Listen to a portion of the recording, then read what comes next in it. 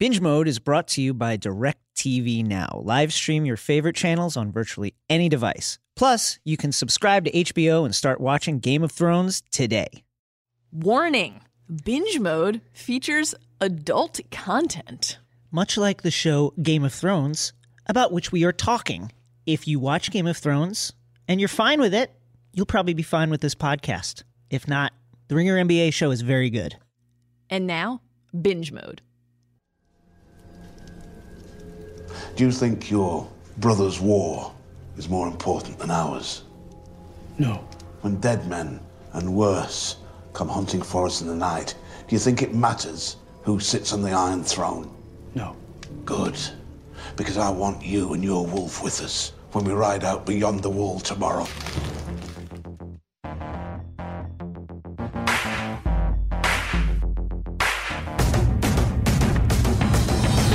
Hello, and welcome to Binge Mode.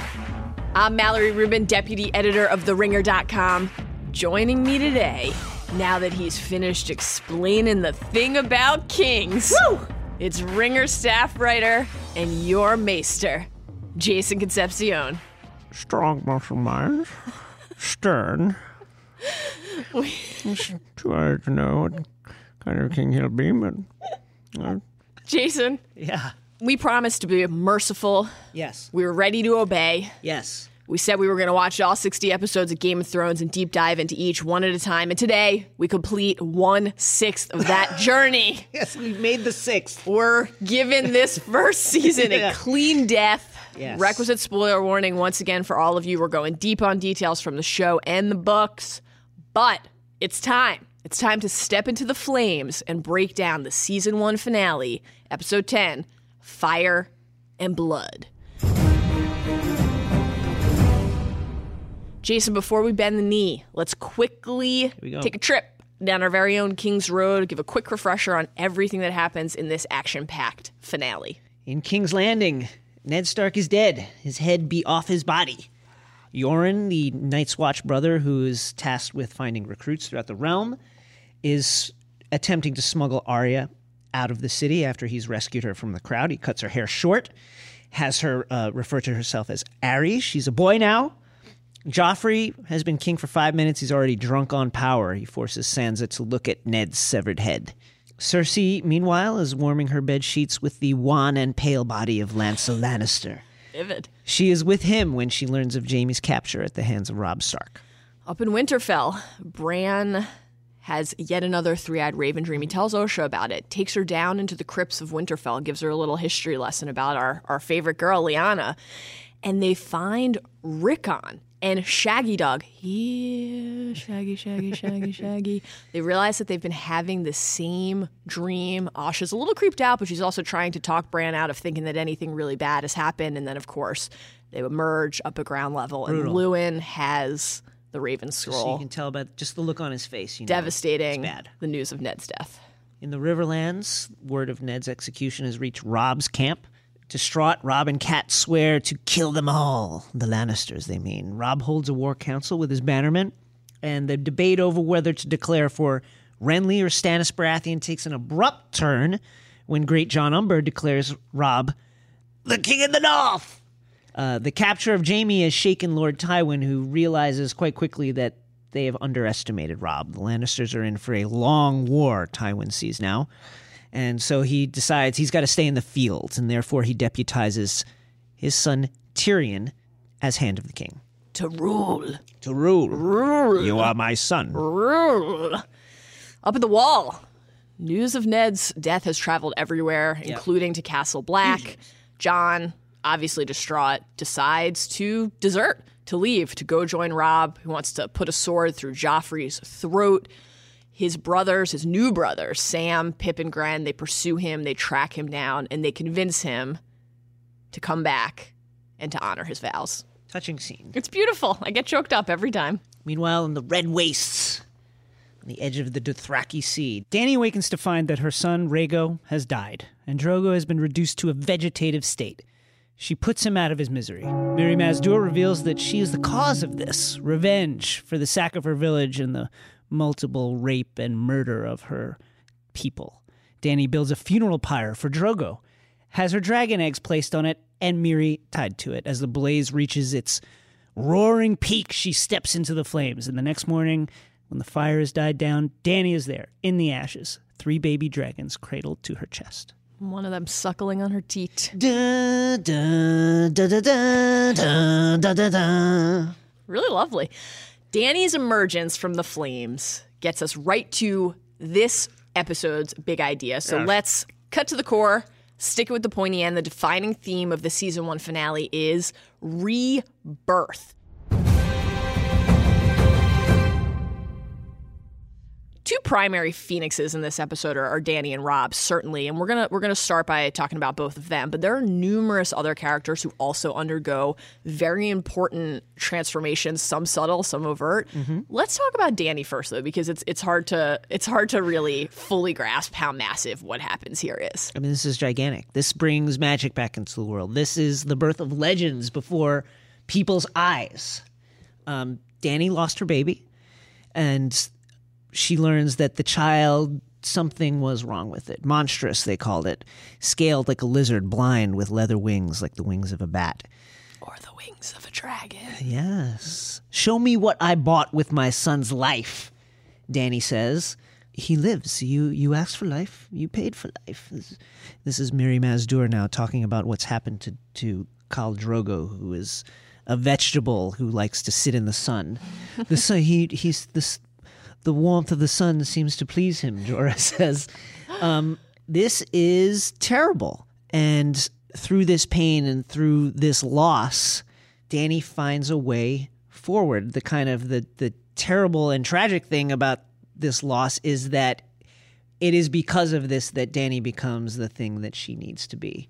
Does she know what will happen when she steps into the flame? She has probably some kind of inkling of it. She's touched the egg as it sat in the brazier. She's sat in the scalding hot water and felt nothing. So there's some kind of instinct that draws her into the flames. Does she know that the dragon eggs are going to hatch? No, probably not. But the flames call to her as they call to all the true dragons. And when she steps out, she is truly unburnt. She's truly reborn, the mother of dragons, unburnt. It's an amazing moment, and it'll be something that will change the course of history. Dragons are back.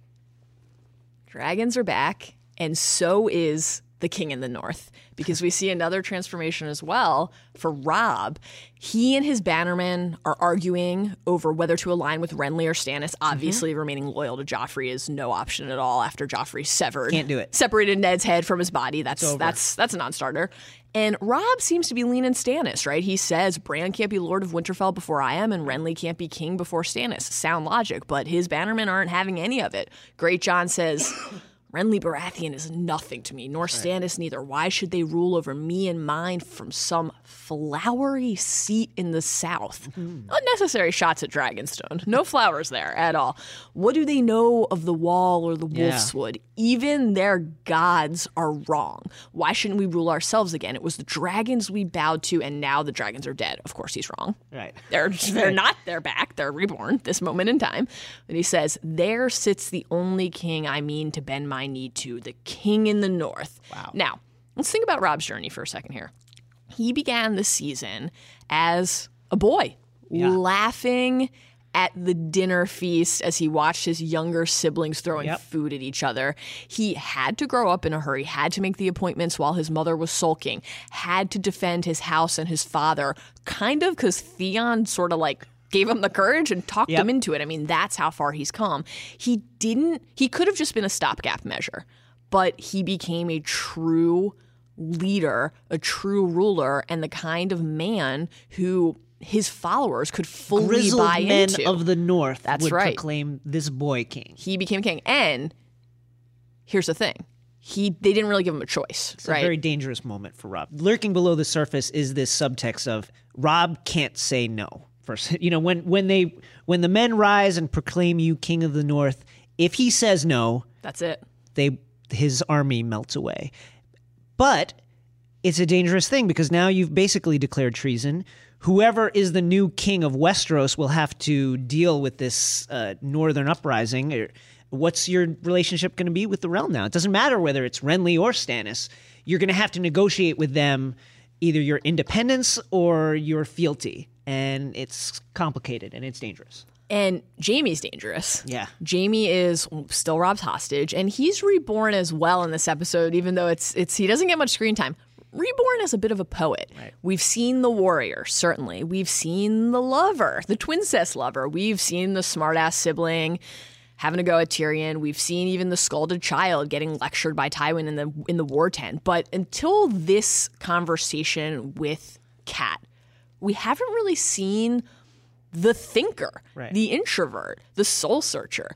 Cersei... Hint of vulnerability there. Absolutely. Cersei, long ago, earlier in the season, accused Jaime of never taking anything seriously enough, right? And he does start this very conversation with Cat with some jokes, with some snide, off humor, so saying he can warm her bed, how widowhood becomes her. But he turns sage in a hurry, on when she brings up fearing death, and he says, "But I don't, my lady. The dark is coming for us all. Why grab at it?" That's profound. He's talking about the gods and justice and what happened to Ned, and he says to Cat, "Where were the trees when his head was getting chopped off? If your gods are real, and if they're just, why is the world so full of injustice?" Even when he's talking about his own worth, she's talking about what's wrong in the world. She says, "Men like you." And he says, "There are no men like me, only me." Till this point, Jaime, for our purposes, has really been living in relation to other characters, to Cersei, to his own father.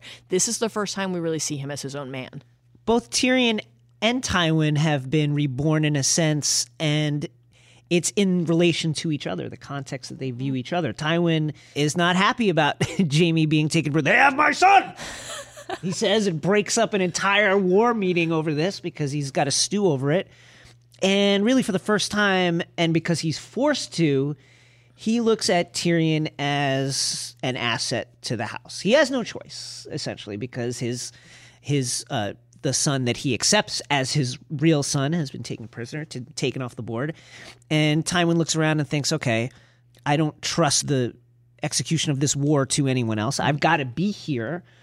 But also, Joffrey is fucking shit up royally in King's Landing, and it's clear that Cersei can't handle it. Who can I trust to send there to deal with it? Not Kevin. Kevin with an A? Not Kevin with an A. It's got to be. Thought. It's got to be Tyrion, who he says in a really shocking moment. He says, "You are my son." Right. Tyrion can't believe it either. Like when he says, "I'm going to send you to King's Landing," Tyrion's like, "To do what? What? Rule. To rule. You will be my hand of the king in my stead. Bring that boy king to heel. His mother too, if need be." It's someone has got to handle this, and Tywin thinks that Tyrion is the only one to do it. Can't really be nice for more than 0.5 seconds at a time, though, because he definitely also says, "I always thought you were a stunted fool." Yeah, though he opens with that one.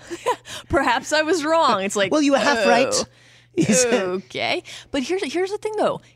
Tyrion earned this because Tywin's miscalculation with not perceiving Robb as a serious threat, as an actual equal nemesis and foe, Tyrion tried to warn him. Tyrion is the only one, first of all, who had met him in person and had taken his measure a little bit. You see, and he had the foresight to speak up in that meeting and say, I'm not sure. I'm new to strategy. Yeah.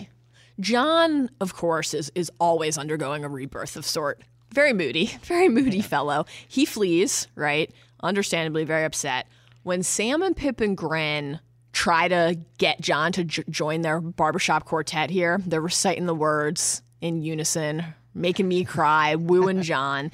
I think mostly he just feels bad that Sam fell. Yeah. Fell, all that padding, But he thought he had just made the choice that Aemon was talking to him about last episode. He thought he made that choice when he left, but this is actually when he makes it, when he decides to go back. Well, he found his family. Here are the people that want you, Jon. Right. Exactly. Want to be your family. And they say that. Jon says, "I belong with my brother." That's right. And they say, "But we're your brothers now." It's really beautiful. And especially given Jon's emotional roller coaster with what he thought the Night's Watch was going to be, and then what he discovered that it was, these lowlifes. Yeah. To find people here who he actually cares about and who he thinks cares about him. That's really nice. And they seal this moment by the same way that Mormont tried to seal his bond with Jon, right? Giving him Longclaw. Jon, like Jorah before him, was kind enough in his moment of desertion to leave the sword behind. They bring it back, they give it to him. It becomes sort of one of the main symbols of his new identity and his new life. There's this great moment with Mormont, too, when he says to Jon, honor made you leave, honor brought you back. Yeah. And Jon says, my friends brought me back. And Mormont says, I didn't say it was your honor. And this is the difference between Mormont and many of the people, many of the characters on the show that we consider like really good leaders, and Stannis, who will be introduced next season. Stannis would not let a thing like this slide. He was extremely stern. What would he cut off? He would cut something off. And this moment shows you that there's more to leading and ruling than just the rules. Absolutely. And Mormont, he has always been a leader, but in this moment, he's reborn as a true leader in our eyes. It's the first time we as viewers have really seen this. And he gives a doozy of a speech, right? Yeah. He says, do you think your brother's war is more important than ours? And Jon says no. And then when dead men and worse come hunting for us in the night, do you think it matters who sits on the Iron Throne? What can Jon say to that? But no. And then Mormont continues, good, because I want you and your wolf with us when we ride out beyond the wall tomorrow. I'll not sit meekly by and wait for the snows. I mean to find out what's happening. The Night's Watch will ride in force against the wildlings, the White Walkers, and whatever else is out there. This is a declaration of intent. Jon is all in. Yep. He commits in that moment to be reborn fully as a brother of the Night's Watch. And here's the other awesome thing now at this moment in time, right now, 2017, when we're doing this binge watch, the season 7 trailer recently dropped.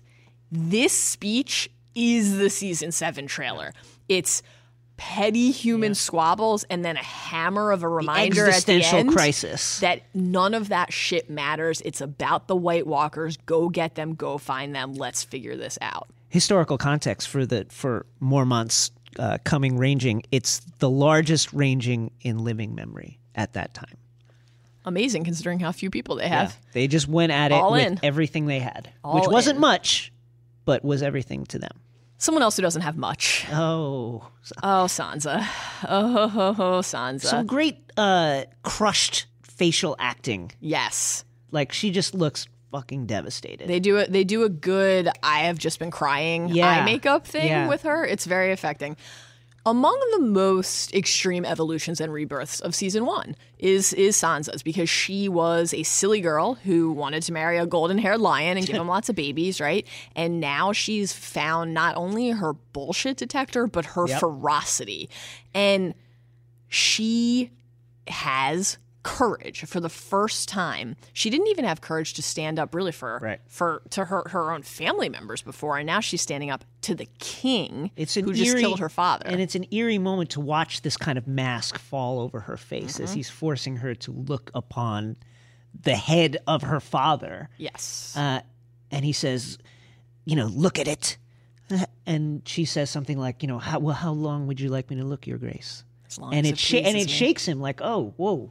He's flustered. He's flustered thrown. Because he wants to cause pain, and when he can't, he doesn't know what to do. Right. He wants to have the effect, the desired effect, and she's not giving him that satisfaction. And then she goes one step further. He promises to give her Rob's head, and she says, or maybe he'll give me yours. And he has no comeback for this. This is like an incredible moment, right? I mean, think about the person who's saying this, the things that she's done and not done over the course of the season because she didn't have no one's come strength. farther. No, it's really incredible. She takes a physical step, literally, toward him. Some debate about whether she was maybe so desperate and forlorn that she was considering actually throwing herself over the edge of this walkway, or whether she was actually making a move to push Joffrey. But regardless, that one moment is a physical manifestation of the progress that she's made and the strides that she's taken. And the Hound, he stops her. He gives her a little handkerchief. And it's a tiny, tiny sign of a rebirth for him as well, because he's showing some tenderness. He gives her some advice. Save yourself some pain, girl. Give him what he wants. Not the best advice, but he's trying. And then, Arya, Sansa's sister, reborn as Arya the orphan boy. Yoren helps her assume this new identity. She meets Gendry, also being reborn now that his master, his armorer's master, no longer wants him. This is Castle Forge Steel. Hey guys, just a quick break to tell you about our sponsor. Binge Mode is brought to you by DirecTV Now. Live stream your favorite channels on virtually any device. Plus, you can subscribe to HBO and start watching Game of Thrones today. And now, back to Binge Mode. And then, of course, there's Bran. On his way to being reborn as something of a magical being, right? We see this three-eyed raven dream. It comes true. Ned is dead. Rickon has had the same dream. What is going on with these Stark kids, man? Something special. Oh, and then there is the pale Lancel. Reborn all of a sudden as this virile sex god. And a comedian. A real comedian. He's got such a great line to Cersei in this. I can't believe we're at war. Was it this exciting the last time? When you were young? When you were young is just such a savage burn. It would have been much more savage had Lancel understood that that's what he was doing, but he's clearly too naive to know what the hell he was talking about. More wine? More wine? All right, Maester. Let's go. We may be at war, but let's not lie awake at night fearing Varys' gash. Let's assemble the conclave. Let's head to the Citadel. Teach us everything we need to know about the history of the King in the North, because this is a thing now.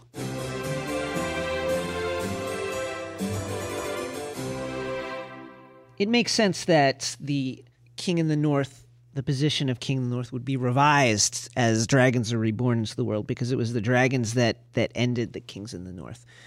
Before the coming of the Targaryens, the North, like all the other regions of Westeros, were independent kingdoms.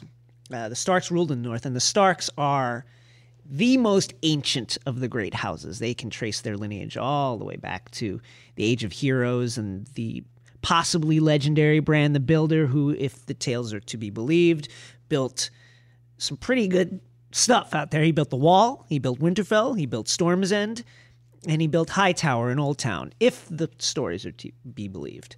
In the ancient time, the North, like all these other areas of Westeros, were made up of petty kingdoms squabbling amongst themselves. Outside of the Starks, the most notable being the Barrow Kings of Barrowtown and the Red Kings of House Bolton.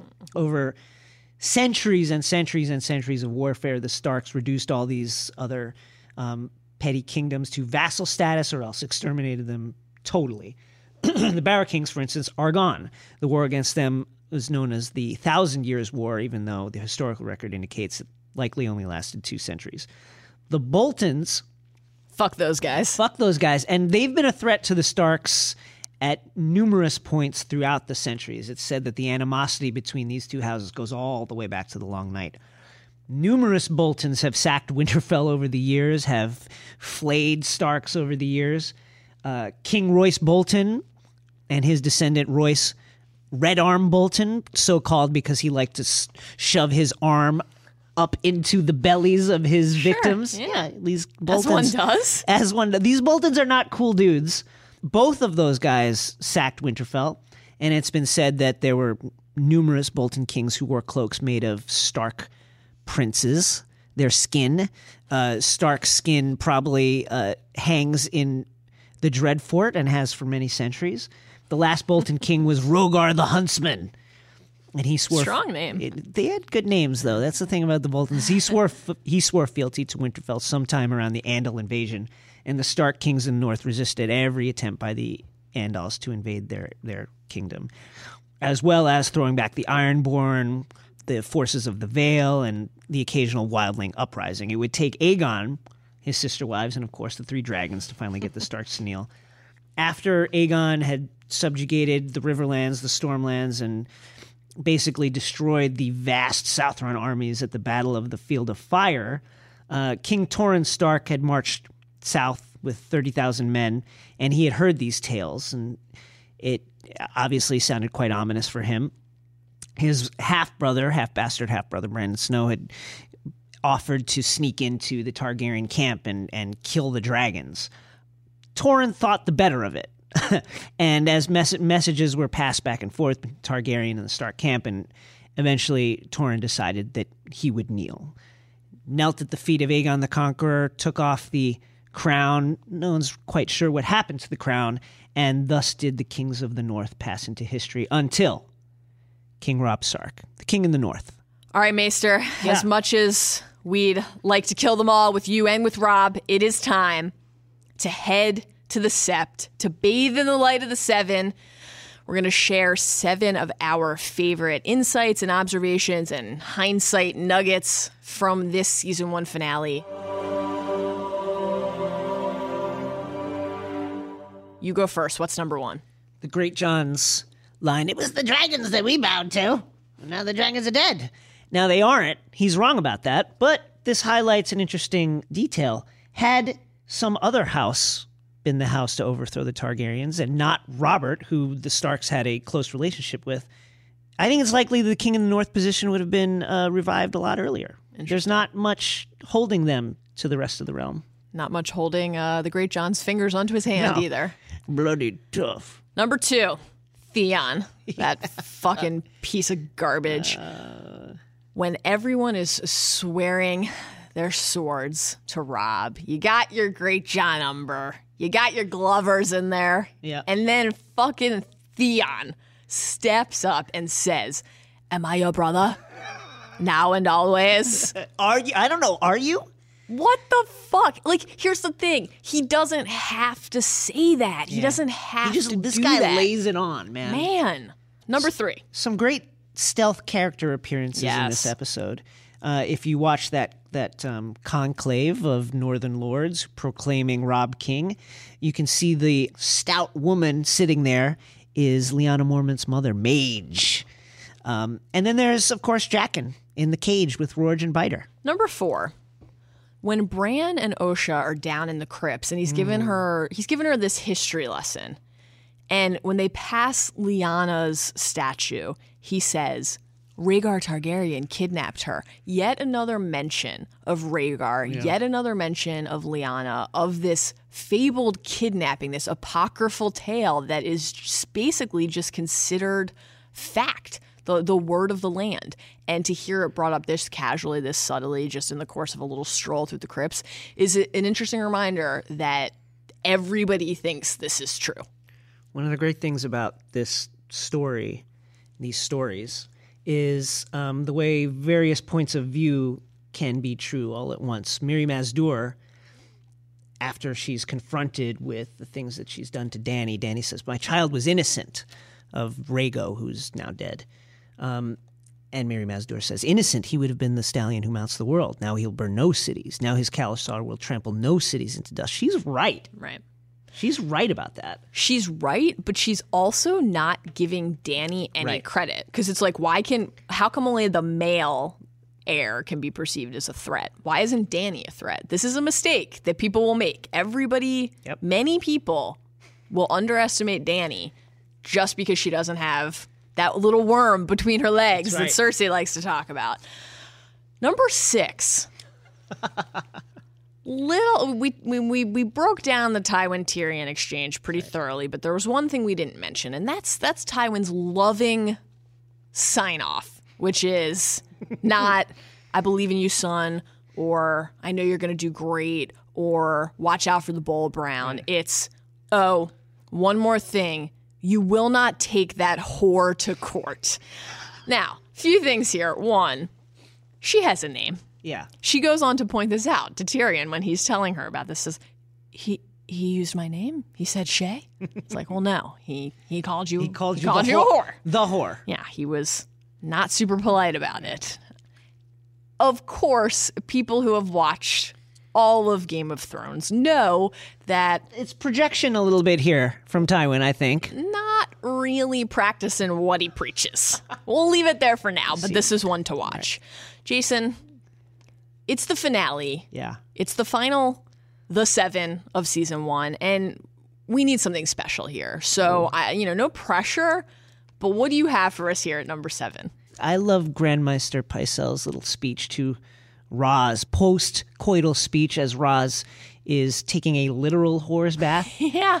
Grandmeister P takes a little discourse excursion into the various kings that he has served. He said, One thing is, truly known more kings than any man alive.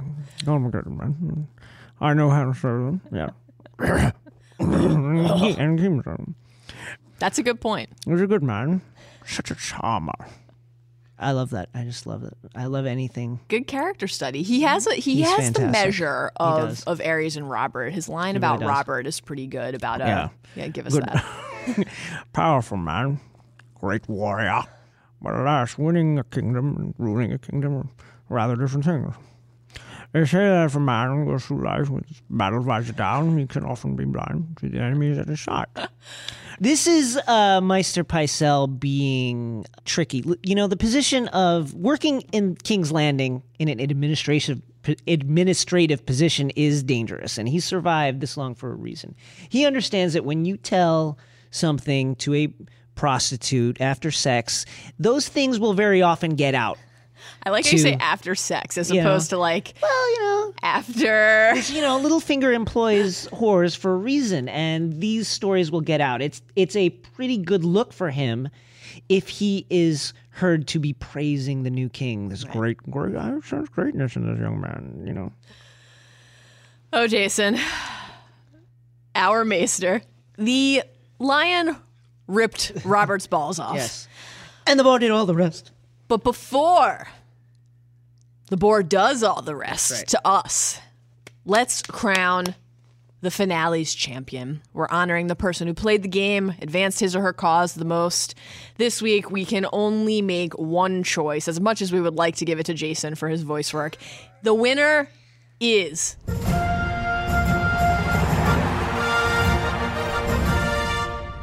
Dany, the Unburnt, the mother of dragons. When you bring dragons back into the world, you win.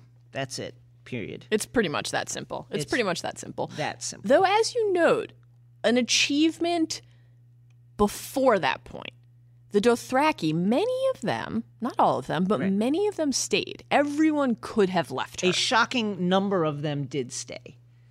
And this is big because the Dothrakis only follow strength. So there's something about Dany, even before the eggs hatched, that people feel is strong, is worth following. And I think this is notable. And even to this day, when you watch scenes from season 6, whenever they show Dany at court, you'll see Dothraki there.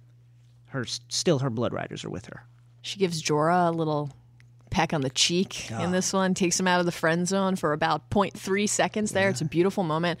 I will say, as wonderful as this episode is for Dany in the sense that she now has dragons, she did have to smother her own husband to death with a pillow, which was not sad. Yeah, that's probably not something that she wants to be listed among her achievements as the winner of our champion's purse. More alarmingly, perhaps, because ultimately that is done out of compassion and love and pragmatism. Yeah. One real warning sign here, heavy shades of Daddy's burn them all issue when she decides to tie Mirri Maz Duur to Drogo's funeral pyre. You will not hear me scream. That's right. I will. Madness runs in the blood of the Targaryens, and that's just something that you're going to have to deal with when you deal with them. I'm sure that it will pop up again. Should Dany have more children? Somewhere down the line, some of them are going to be insane. That's just how it is with the Targaryens. Okay, friends, that is a wrap on season 1. We prefer both our fingers and our tongues, and we're glad that we made it out of the first season with all of our appendages attached. We sincerely hope that you enjoyed this experience. We had a blast doing this. We will be back. We will be back in 1 week with season 2. All 10 of those episodes will drop at once. Please join us. Get ready for season 2, episode 1, The North Remembers, and then the other 9 episodes of season 2 that are coming right after that. Until then, the thing you have to understand about kings is...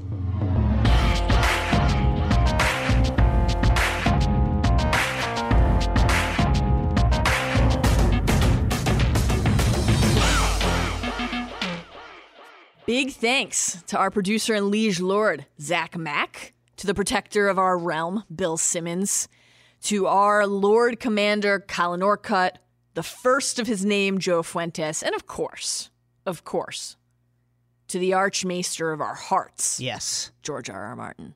Thanks to everyone who made Binge Mode possible.